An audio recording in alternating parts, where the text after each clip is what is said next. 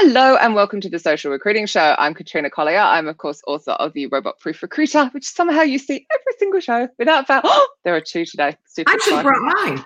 I know. Can you imagine the guests not being aware that they're meant to show off my book every time? I am also a speaker and facilitator. I'm, of course, joined by my gorgeous co-host, the very talented talent acquisition professional, the one, the only amazing Glenn Martin, who was pulling faces, trying to distract me at the beginning there, but I ignored him. Today, I'm very, very excited to be talking about quite an unusual topic as well, with the one, the only, and the incredibly fabulous Robin Schooling, except I can't even remember. Robin, welcome to the Social Recruiting Show. Welcome, Robin. Welcome. It's good to have a little bit of social in our social distancing life now. So. Oh, I'm not sure our show falls into cultural. That's quite worrying. Oh, I feel pressure now to behave. Yeah, just a little bit. Behave a little bit. A little bit, not too much. Yeah. Well, listen, before we get into the topic of the show, let's find out a little bit more about Robin. For those that may not know who you are, Robin, could you tell us how you kind of got into recruitment and what you're currently doing in the world of recruitment? Sure. Well, I as many have, I fell into it once upon a time. Many years ago, I went into an agency with absolutely no skills to have them help me find a job to get a placement. And rather than placing me somewhere, they hired me. And bollocks. So, yeah. So, all these years later, still stuck in it. Right. So I started, and it was a catch-all, receptionist kind of job, which was great because I got exposed to everything. So, I dealt with all the candidates coming in. I did the testing. I, was a backup for. We did some staffing. We did staffing as well as direct placement. So I was a backup for payroll. I mean, I just kind of dove into a bunch of different things, and was there about a year and realized that while I loved the recruiting aspect of it, I didn't necessarily want to do like a full desk agency kind of a thing because I couldn't envision myself doing the sales aspect of it, if you will. So the business development. Yeah. So I left and I went into an HR department at a bank, and started there again, sort of a administrative position, but after a year moved into in-house recruiting, and never looked back then from that. And so over the course of my career, have gone back and forth from in-house recruiting and in-house recruiting leadership roles to straight on HR, HR director, VP of HR roles like that. So of course, recruiting always fell in my domain, but I probably 70% of my career has been HR and 30% in-house recruiting. And about a year and a half ago, left to join what is now Paradis Group. And we are an HR consulting firm. And so we do HR tech consulting, 3 practice areas, HR tech, we do contract recruiting, and I always say small scale RPO. We're not a Legis or a CLO or something like that. And then we have a HR and people strategy practice, which is my baby. So awesome. Sounds good. Yep. Excellent. So, for the subject of today's show. Oh, sorry, no. I just quite like the idea of someone going the recruitment path into HR, because it doesn't happen so often, and most of the time I think recruiters sit there going, I'm sorry, what do HR do other than I like and then, and I really kind of purposely did recruiting. Sound like a gargoyle to you as well, Glenn, or just me? It's always been my it's always been my love. So I would do HR for a while, 3, 4, 5 years in a role, and then I left and I would go back into in-house recruiting for 3, 4, 5 years, So I went back and forth, and the beauty of that is there are so many typical HR people, which always amazes me, who say, oh, well, recruiting is my least favorite part of it. I'm thinking, oh my God, it's my favorite part. Yeah. And it's the most crucial part. It's the most crucial for part. A company. And when I was in when I was in HR roles, especially kind of, I worked for a global organization once, and I was a peon, out here in the hinterlands of the U.S. With 3 sites that I was basically the HR business partner for, and our corporate recruiting team sat in another part of the country, and I just despised everything about them because I'm in HR and they're in recruiting. What are they doing? But at the same time, when I was in recruiting, in-house recruiting, and we were part of HR, I would be like, I hate these HR people. What are they doing? Speed humps to hiring. What are they doing? I just want my contract. I want someone to start. Yeah, I know, it's frustrating, isn't it? It's all communication, isn't it? Obviously, we're grossly generalizing, and not all companies are like that. Exactly. Whoever I just offended. Yeah. Caveat. Definitely. Cool. So the subject of today's show, have we got that? Drum roll, please. Drum roll. Dun, dun, dun. Open hiring? I think not. So just for people that don't actually know what open hiring is, Robin, could you just give us your definition of open hiring? Yeah. So, and it's actually trademarked now. That phrase is trademarked. Yes. Really? I think I had to trademark it in the book, didn't I? Uh-huh. They we actually kind of started this discussion, and when Katrina and I kind of talked about doing the show, it was probably, I don't know, a month or pre-virus. Pre-virus. Because there had been some articles about it, and I wrote a blog post kind of summarizing things about open hiring. And it's on page 104 of the 104. So there was a company, Grayson Bakery in New York, that kind of kicked it off, and ultimately they've started a company / foundation, and that's where they've trademarked the term open hiring. Yeah, but it's it's very appealing to me, and what they started it with was this concept of we need people to work, people that want to work for us, want to work for us for a certain reason. We know we need basic things from them. And what are those basic things? Let's make it as easy as possible to connect people to the job, is the beauty of it. And so their model at the bakery was basically 3 questions. When are you available? Here's the job. Can you do it? What shifts can you work?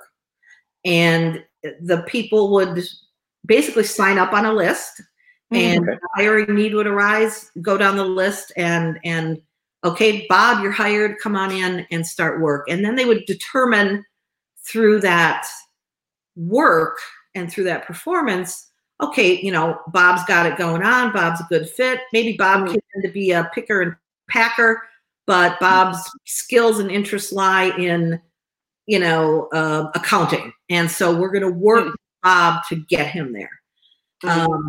And so no background checks, they can be straight out of jail. It doesn't matter. Straight off the street. Doesn't matter. Oh, yeah. Open. So you're stripping out kind of any unconscious bias. You're stripping out any perhaps conscious discrimination based on social education, all that stuff. Well, that's bad. It's giving people a fresh start. Proper opportunities from scratch. Show us what you can do, and we'll, per se, assess, judge, and train you based on the capabilities you illustrate to us, irrespective of anything that's come before. Awesome. Yeah. And the impetus for these articles recently being written about it was telling the story of the Body Shop, because the Body Shop has adopted this model as well. So they took their recruiting team, their HR team, and they sent them through the Open Hiring Academy that the bakery had established last summer. They went and they looked at it, then they went through this training academy, and the Body Shop decided to adopt it for their distribution centers. So they did that this past December, knowing that, of course, it's busy time, and every year in December, November, December, we hire thousands of people, put them in these distribution centers. It's a lengthy process to bring in these seasonal workers. Yeah. Turnover, we're interviewing, we're doing all these things, we still have turnover. We're still churning through a bunch of people. Maybe there's a better way and a less complicated way. So the Body Shop tested this out over this past holiday season, and I don't have the exact numbers in front of me here, but they measured the impact of it. Their turnover of this group of people that they brought in through open hiring was down dramatically. I mean, it was down like 30-40%. Yeah, because you can imagine what it's like. Like a lot of the criminal convictions here in the UK are things like driving offences. But if you're honest and you tick the box and you say you've got a criminal conviction, you don't get a start. So it's like people get a start and then they're loyal. Yeah. Jeremy Roberts, I don't even know if I want to pull this question in. It's such a curveball of a question. Okay, so one, you're assuming that we end up at this percentage. Hopefully it won't happen. But Jeremy, will companies still feel the need to do this? Oh, no, sorry. Hide, wrong one. This one, sorry. With 20 to 30% unemployment, will felons still get these types of opportunities? Tricky, Jeremy. Tricky. Plus, you're expecting the worst here, that we're going to go to 20 to 30% unemployment. Well, I think that's I'm hoping we're not. That's a it depends answer, really, I think. Because I think the companies that were embracing this model or this concept, you look at the work that Smart Recruiters has done, right? With, bringing disenfranchised job seekers into the process. The companies that have embraced that anyway, let's give people a chance, they're going to keep doing it. I think potentially the companies that were on the bubble, you maybe have a champion in recruiting or HR or even a leader that said, hey, let's give people a chance. Can we throw out convictions? Can we throw out whatever? They may take a pause now because, let's get out the end of the Rona here and see what the job seeker market looks like. And, maybe we'll revisit later. I think, that might happen. Yeah, maybe. I guess it's curveball question. To Jeremy's point though, I think just and to add to what Robin was saying there, is sometimes I think it might be industry specific as well. It's kind of, I think there's a number of sort of things to kind of consider within that, but ultimately, kind of fair and open competition when it comes to employment should be something that every company adopts, irrespective of the times they're in. Yeah. Well, and I think it's. In the U.S. here, as with so many things, sort of this slow trickle of change around that, because certain states have, over the last couple of years, have instituted ban the box legislation where you can't even ask ban the box, an applicant. But even in those ban the box states, or for certain industries, yes, there are sometimes when this concept may not work, or the full concept may not work. You may, of course, but for many jobs, right? Because again, if you've got a criminal conviction for driving too fast, which is what the majority of men here in the UK especially have it for, it seems crazy. But I get that some financial institutions certainly wouldn't like it. If someone's got like I was a hacker or something. Yeah. I guess some heavily regulated industries might struggle with that because they're then kind of subject to regulatory oversight from FCA, et cetera. But I think to your point, the open hiring principle is really to try and strip out unconscious bias and perhaps unnecessary boundaries, hurdles to employment, and maybe some historic benchmarks. So, i.e., the old, if they don't have a degree in this particular field, therefore they can't, kind of develop in it.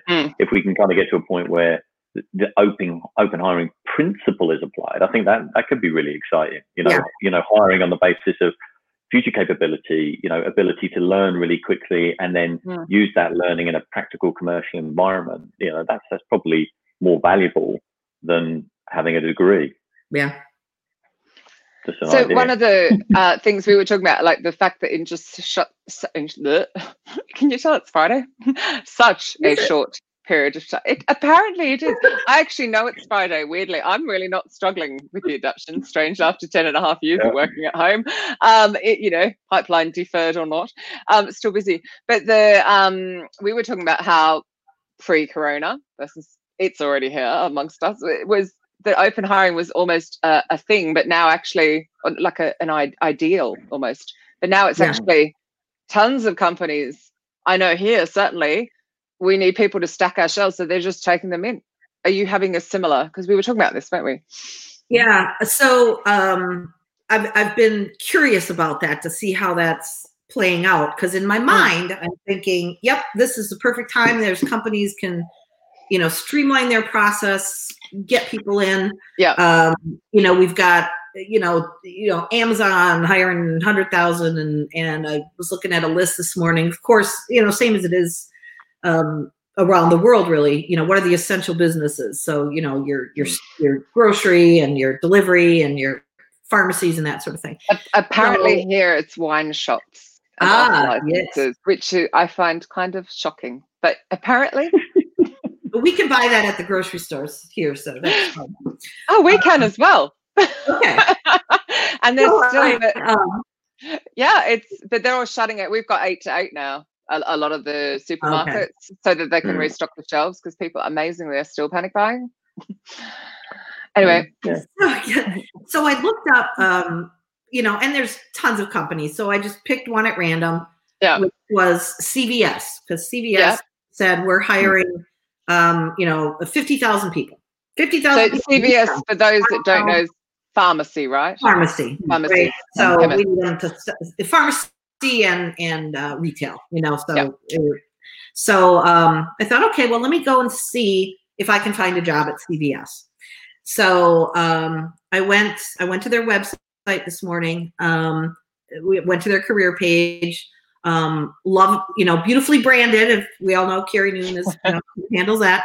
So looks fantastic. And they had a little bit of extra section, hot jobs, the type of thing. So I went in, put in my zip code. What's available? What can I do at CVS? Delivers the jobs to me. Great. So let me start. Let me see if they've adjusted their process at all. Thinking hot jobs. Oh my God, we need people. I'm going to keep laughing every time Robin. So I had to create a profile, of course. Yeah. They use Brass Ring. So I had to create an account, which was really just my name and my email. Then I had to go in and apply for the job, and the first screen of the apply is a little more, couple fields, a little bit of demographic information. Looks like they added a drop down. I think they have some partnerships going now with other hospitality, retail people that have been laid off, because it asks, are you from one of our partners? And it's like Hilton and blah, blah, blah. Yeah. Or nothing. So I hit that, and then I get to the application, and I'm thinking, this might be easy peasy, right? They know you're a partner. It might be, I've already picked my store that's down the street from me that I want to work at. And then I hit the application, and again, props to them, candidate experience, being transparent on your application.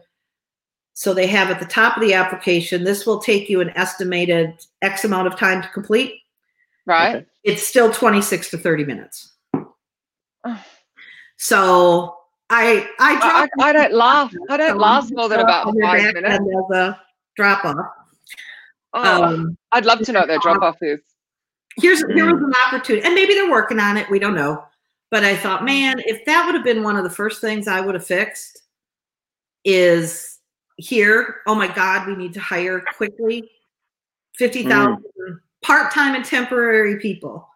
Why is this need to be this 30-minute application? And I think if you're going to tell someone up front they're going to have a 26 to 30-minute application, then you absolutely should go back to everybody, because they've just given you all that time. Yes, that's contradictory, people, I know. Yeah. But wow, expect that of people to get through an application. Yeah.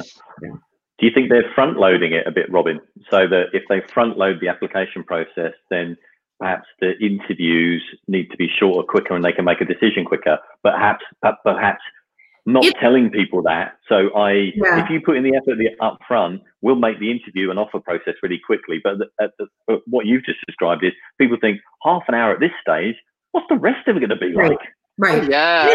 That's possible. And then I looked, and again, they do a very nice job on their career page because they have listed, now my assumption is this is normal. This was in normal times. They have listed, here's the process, step 1, 2, 1, you'll register, 2, you'll apply for jobs, 3, a recruiter will review, 4, we'll do a screening call, 5, if you pass the screening call. So they still got all these steps listed. 5 will be a interview with the store manager in person or video.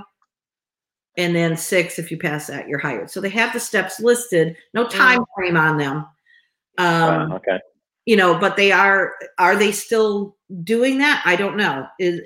Why have they had such? Are there still a screening interview and then the store manager? I don't know. So why have all these jobs come about during this?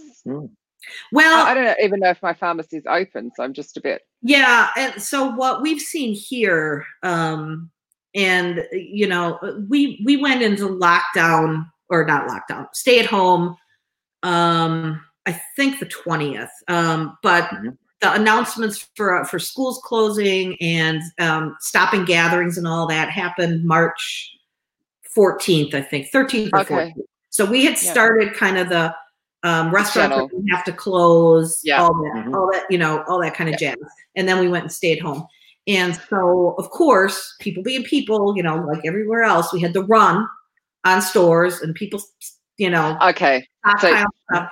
And then the supply chain was kind of dwindling. So deliveries, everything is fine now. There is toilet paper. But there was that initial, oh my God, we can't keep up. And so the stores were saying, they struggle with maintaining staff in the best of times. Right. Quite frankly, when you're making $10 an hour, it's like, is this, the greatest job in the world?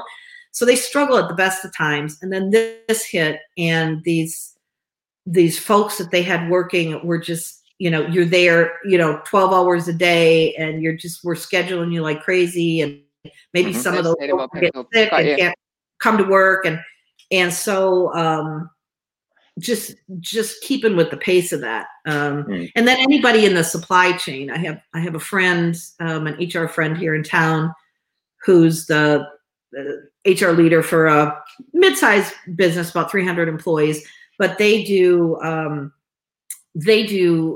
produce and dairy. That's their bit. They're the warehouse, they're the distribution company. So they're as busy as ever. They're essential. Yeah, they're shipping out. They're delivering. So they've been hiring. They hire fairly regularly. They've got a good cadence going. But she told me last week, their recruiter, and they have a dedicated recruiter on their team. She had two days. They usually will have a group of new hires start every other week or so. Yeah. Last week they had 2 groups start on 2 separate days. So they're hiring like crazy. Yeah. We have a big problem here, and it would be interesting to hear whether your border's been shut. So obviously nobody is moving across Europe because we're all in lockdown, which actually sounds quite similar to what you're talking about anyway. I think you are actually in lockdown.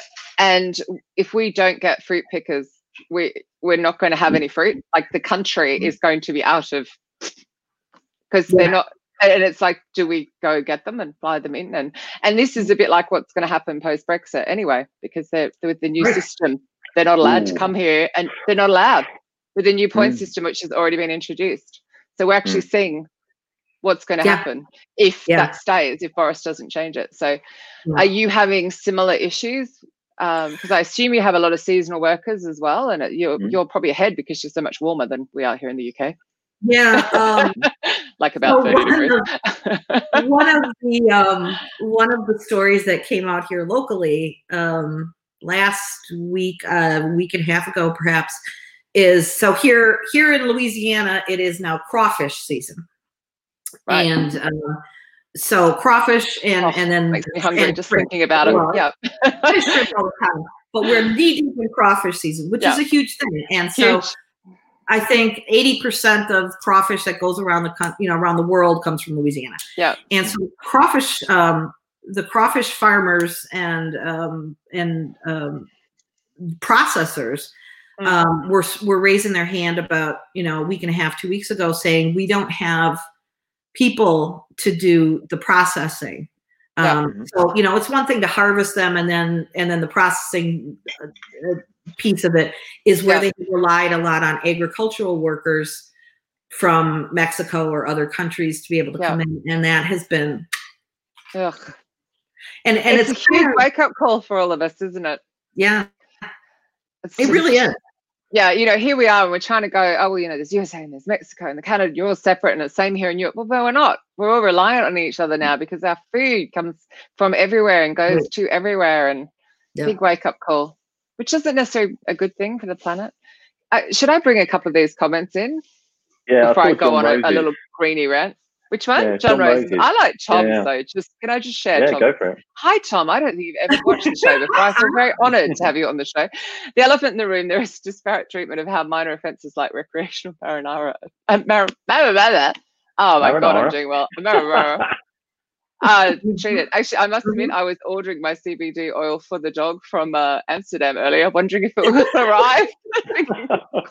And I have to put it through my business card because it won't go through on my personal card. It's hilarious. God knows what they're going to think when they do my accounts. Anyway, John Rose, do you really think these companies think that far ahead, Glenn? The process is the same today for the urgent needs as of Walmart as it was before. Yeah, it's a good point, John. I think perhaps if they're not thinking that far ahead, then there's definitely an opportunity at the moment, right? Because certainly, as Robin pointed out with CVS, the pharmacy, if you're going to recruit en masse, you do need to think about how you might streamline that process, or else you're just going to get a bottleneck of one applicant. And then, if there's a bottleneck, then ultimately people will just start to fall away. They'll just start to lose interest. Yeah. So there is definitely when a lot of people are desperate to get to work now because they're desperate to get a salary. So somebody's faster. Right. They're just, like you said, even before. And surely with the open hiring sort of model, Robin, they had to think about a different way of kind of structuring the recruitment process, right? So they couldn't go, well, this is how every other company does it. So if we stick to that kind of guideline, then we'll be okay. You've got to be prepared to not break, but very quickly change and spin up a new model to, I guess, meet those hiring needs. So, I guess it. Go on, please. Yeah, no, but I think it's. I think once we get, once we have a little time to digest this now, or large hiring teams have the chance to kind of digest this, this is providing like the greatest living case study of what everything to smooth out our processes. I mean, it's like craziness because what we and the collective what we thought was impossible. Out of necessity, we're learning is possible. Yeah. In some companies, we didn't need, 3 interviews to bring in Bob to work in our distribution center. We didn't. Did we really need to do this pre-hire, math test or whatever? So we're probably going to learn lessons, hopefully, out of that, and because the sad reality is that so many recruiting teams and HR teams and organizations have, over time, you take what was often a simple process, person applies, person's talked to, person's extended an offer. And over time, we've added so much complexity and so many steps. And now we have the opportunity to say, you know what, let's strip that shit out and what's the end result we need? Get people in the door, get them to work. And it's getting them in the door because of course the people have choice.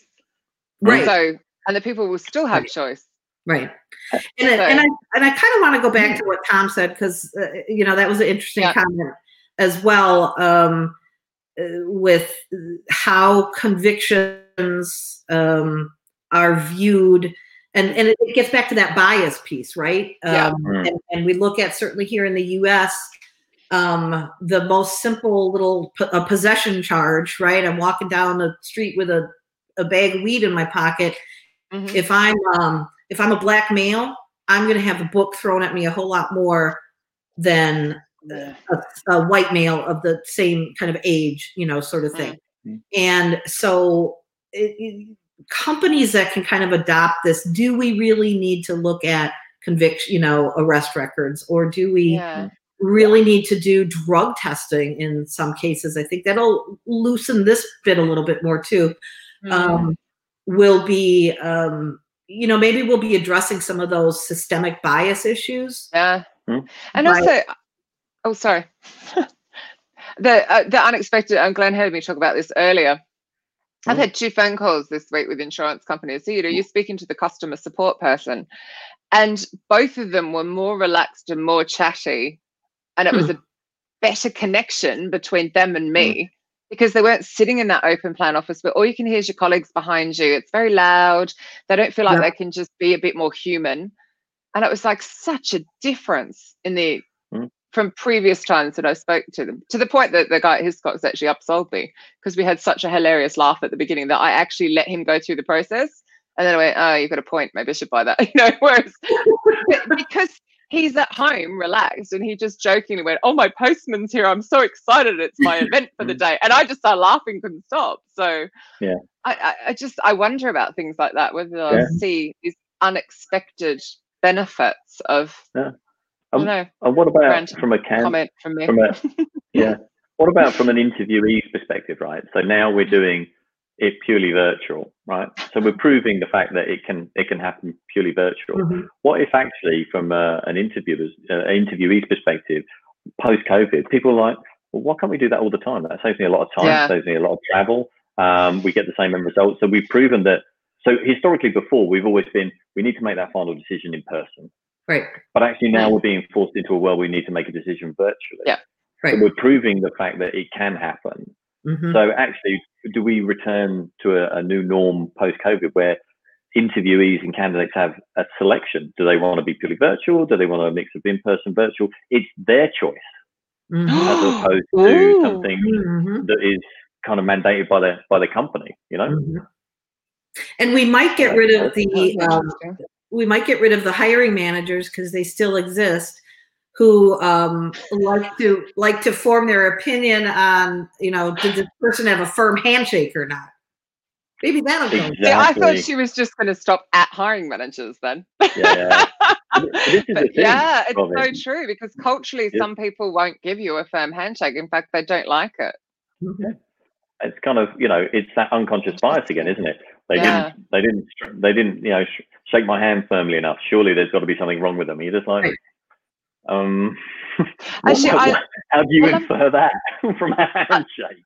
I love what you're saying, because next week we're being a bit irreverent and still having a show on Good Friday, because let's be fair, we all feel like we're on Groundhog Day and I don't think anyone's going away. So we've got Stephen Kosakow on, which I think, Robin definitely knows Stephen. He's awesome. But he's been in the situation where he's been flown to interviews. So he's had to pay to fly to interviews. They're meant to pay him back and then they haven't.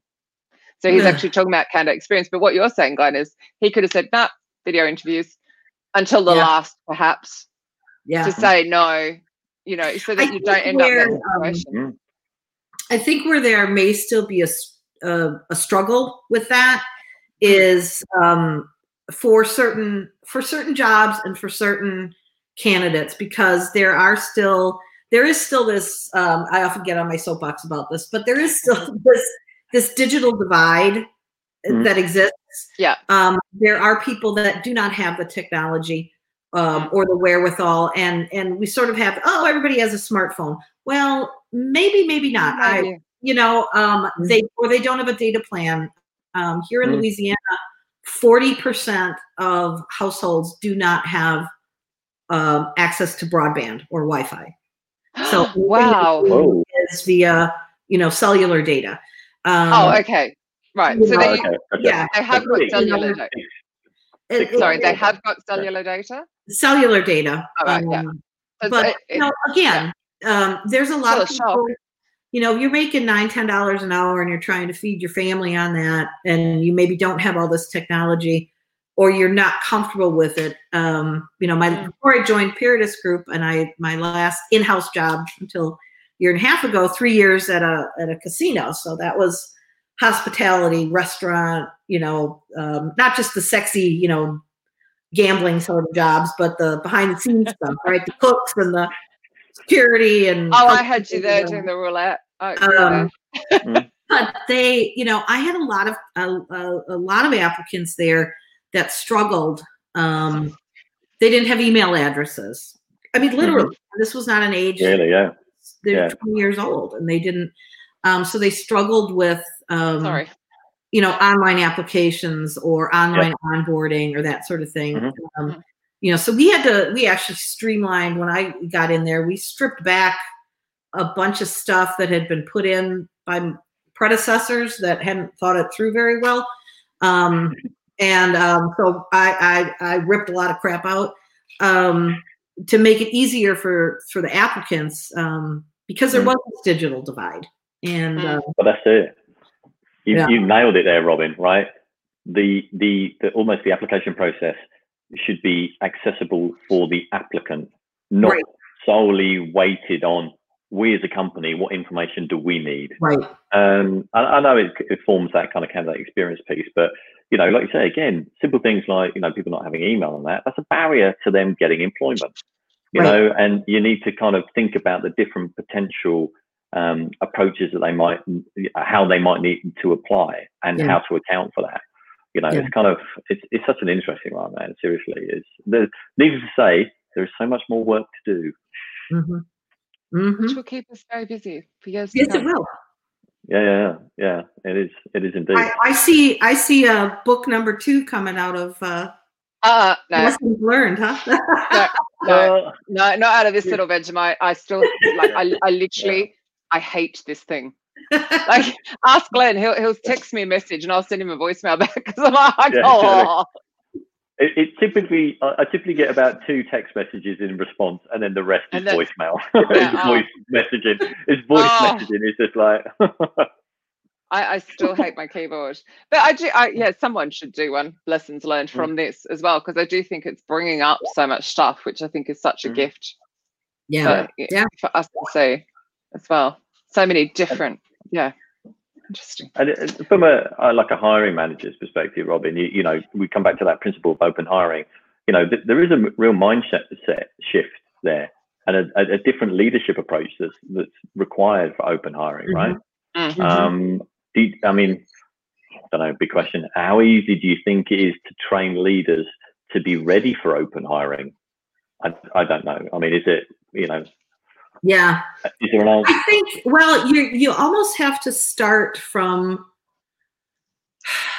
you have to start from a place of, we're an organization, before we even get to we're going to bring in open hiring, you have to make sure that your organization is to use the cliche, a learning organization, where it's, we know that we are going to grow and develop people. We're going to give them tools. We're going to give them training. We're going to teach them. We're going to mentor. We're going to support. You have to start with that, because if at your core you don't believe in that, or we can do it, or we're going to commit because that takes time, and we're going to commit our time to that.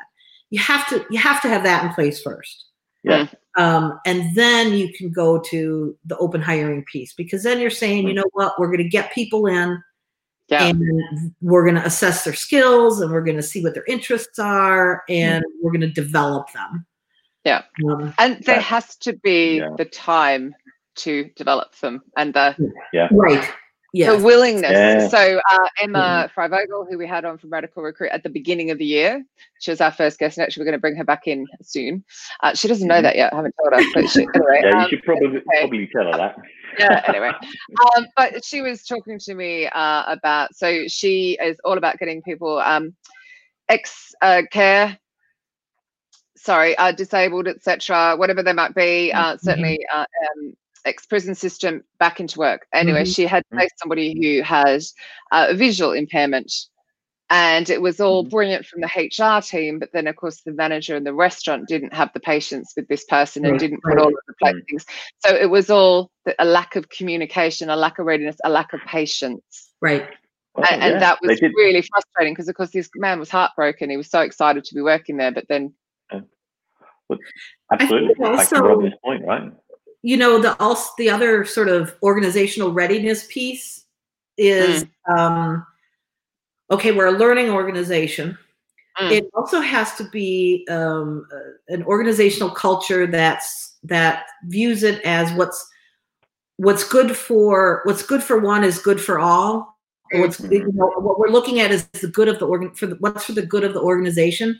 Yeah. So that you get out of this model that so many companies have of bringing somebody in. You know, here's the typical, right? I'm Bob. I've been hired as a customer service rep, but my goal is to really work in marketing. But I'm in this organization that tells me I have to be in my position for 12 months before I can even apply internally. And then even when I apply internally, my existing manager has to approve that I can be released. You see that a lot, right? If you're gonna have an organization that believes in open hiring and growing and developing people, you also have to throw away the sort of siloed mentality, and managers have to understand Bob is a great employee and I love having him on my team, but he'll be better for the organization if I let him move to the distribution center or whatever. Absolutely. That kind of internal mobility, right? So exactly. People, you know, it's really about what's good for the business and the individual and the business, as opposed to a hiring manager going, I want the best team. Right. Right. I'm going back a weeny bit just because this is really sweet what's been shared. So Jayshree is actually in India. And she and I were actually chatting on a video chat and having really serious technical issues. But this was quite interesting as well. So what she'd written before was that candidates often prefer face-to-face in a video call. And then some of it comes down, of course, the struggle with their English language, and they feel much more relaxed in person than on technology. That's a really interesting point, but I just not thought about. So I just wanted to share it in case someone else had not thought about it. Because I think as well, when you're so comfortable yourself, I mean, I've been doing this show for like nearly 5 years or something. I don't think twice about it. Rather jump on this than be in person. I'd expect the same of others.